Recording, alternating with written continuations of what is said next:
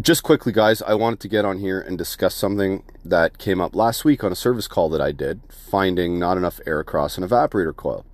Now, a couple of posts prior to that on Facebook, I had pictures of me covering a condensing coil outside to try to build the pressure up a little bit, just to try to get a gist of how the system was performing if it was warmer outside, right? And there was an engineer that got onto Facebook and he started chirping me, saying that it's wrong, you shouldn't do that, technicians should go through training before they get out in the field. Just engineer, air quotes engineer, who knew more than every HVAC tech that was sort of in that thread. So let me discuss what he said I should have done to figure out my bypass issue, rather than trying to block off a coil and throw my gauges onto the system and check it. So what he said I could do is a simple delta T across the coil. Sure, you can take a delta T across the coil. It's going to tell you stuff. But what a delta T is not telling you is what is truly wrong with the system. What I mean by that is the system's not cooling properly. Delta T will show you that it's not cooling. You don't have a correct delta T across your evaporator. But why? What's wrong? Do you have a restriction, a refrigerant restriction, somewhere in the liquid line causing your evaporator to be at a lower capacity? Do you have short of charge? Do you not have enough refrigerant in the system? Do you actually have an airflow issue?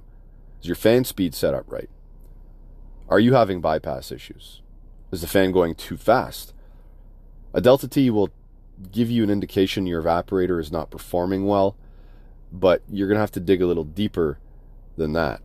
So this call here where I went to, where the evaporator was being bypassed, right? Whoever installed it, this thing was only like a year and a half old, and it started to freeze up at the end. So I think it was installed kind of like in the beginning of the summer, and it started to freeze up in the shoulder season as it got cooler outside, because as it gets cooler outside, as the supply air temperature drops, it kind of reveals the problem a little bit more intensely, because you already have low ambient outside and low return pressures outside. If it's really hot outside, it's really warm inside, it's going to bring all those temperatures up within the system, and it may mask a freezing issue until you get to the point where it's kind of shoulder season, the temperature's starting to dip. And that's what was happening. It was a chronic freeze up, right? So I hooked up my gauges, right, just to get an indication of what was going on. I had already checked that the blower was going the right way. I mean, I checked that it was set for the correct airflow. It was a 2-ton system. I made sure it was set for 800 CFM, and like I was getting good static pressure. It wasn't restrictive at all, and I was getting some nice airflow through all of the diffusers around the home. I mean, yeah, I didn't use any test tools on the diffusers or anything like that, but I was hoping that on the refrigerant side I would see where the issue lies, and this is where I got to. Hooked up the gauges, temp probes, checking pressure, saturated temps, superheat, subcooling, everything, knowing that my static pressures were already good and fan was going the right way, filter wasn't plugged or anything like that, return air grills weren't blocked off. And what I was getting, it was hard to determine because it was cooler outside. It was only like maybe, I don't know, 60 degrees outside or so, and it was in the shade. So my high-end saturated condensing temperature started to drop off drastically, and my subcooling was through the roof, obviously, because of the cooler temperatures outside. So I took, actually the guy's barbecue cover was sitting right there, and it was perfect because it was big, it was thick, so I used it to block some of the coil, and I brought the condensing temperature up to where I kind of wanted it to be, around 100 degrees saturation on the condenser side, right?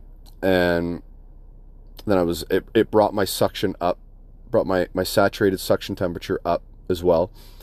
And then I was looking at my superheat and my subcooling. They were both low. And my saturated suction temperature was also low. So if you look at any chart, any troubleshooting chart for those conditions, low saturated suction temperature, low superheat, low subcooling, what you'll find is that you have either low return air like flow, or low return air temperature. So not enough flow across the evaporator, or it's too cold. It was actually cool in the house. It was like 69 degrees in the house. So it was cool, but not crazy cool, not cool enough to cause the system to freeze up, in my opinion. So luckily I was able to pull off the bypass for the humidifier. They actually installed it below the coil. So I was able to pull it off and look inside, and there was like a 6-inch gap on one side around the coil, and there was a 3 or 4 inch gap on the other side around the coil. So we were getting probably 35%, if I'm guessing here, bypass that wasn't actually going through the evaporator coil. So I just made one blank off plate up for the biggest side. I put it in, just kind of taped it up to the bottom of the pan of the evaporator, just so it would hold in place and it wouldn't rattle around, and went back out and rechecked my readings. My saturated suction temperature came up. So prior to me doing that, we had a saturated suction temperature of about 29 degrees or so, with about 2.5 degrees of superheat. So we were like right on the border of freezing, and we were frosting up on the suction line. After blanking off the one side, we brought our saturated suction temperature up to about 34 degrees, and then we had about 7 or 8 degrees of superheat at that point. So we actually had a suction line temperature that was over 40 degrees. It's not going to freeze when it's over 40 degrees. So that was just to dig in and find out what the problem was. And I said, listen, we need to pull everything out, redo everything from scratch, and here's the price for it. So it's in the customer's hands, right? If they don't fix it, it's on them if it happens again. I don't think it's going to happen again, but it's not running optimally. I think we got to do that other side as well and do it properly and seal it around. But this was just a test when I was on site. Sorry, my phone keeps going off. But this was just a short podcast to just reveal that particular instance.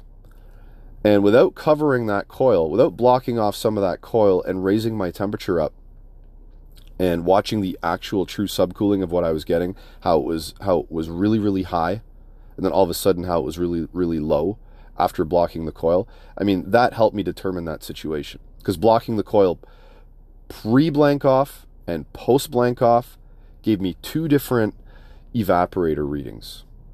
On the temperature side, on the saturated suction side, and on the superheat side. So it did help me rectify the issue and give the homeowner some advice and some recourse going forward.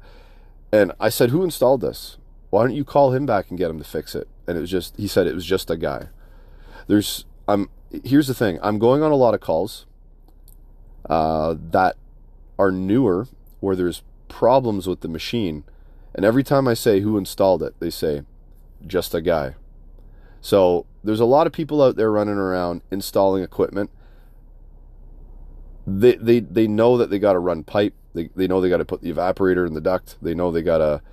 Hopefully they know they got to pull a vacuum, but they're not fully educated on all aspects of the trade, and they're making mistakes, and they're causing issues, and people are paying money for this stuff, and they're walking away, and they have no repercussion. They have no repercussion because the people don't even remember who they were or who installed it. Fly by night, right? Not backing up their work, not backing up their product, not backing up their brand. So anyway, guys, just like I said, just quick to go over that. Just an experience I wanted to share. Happy HVACing.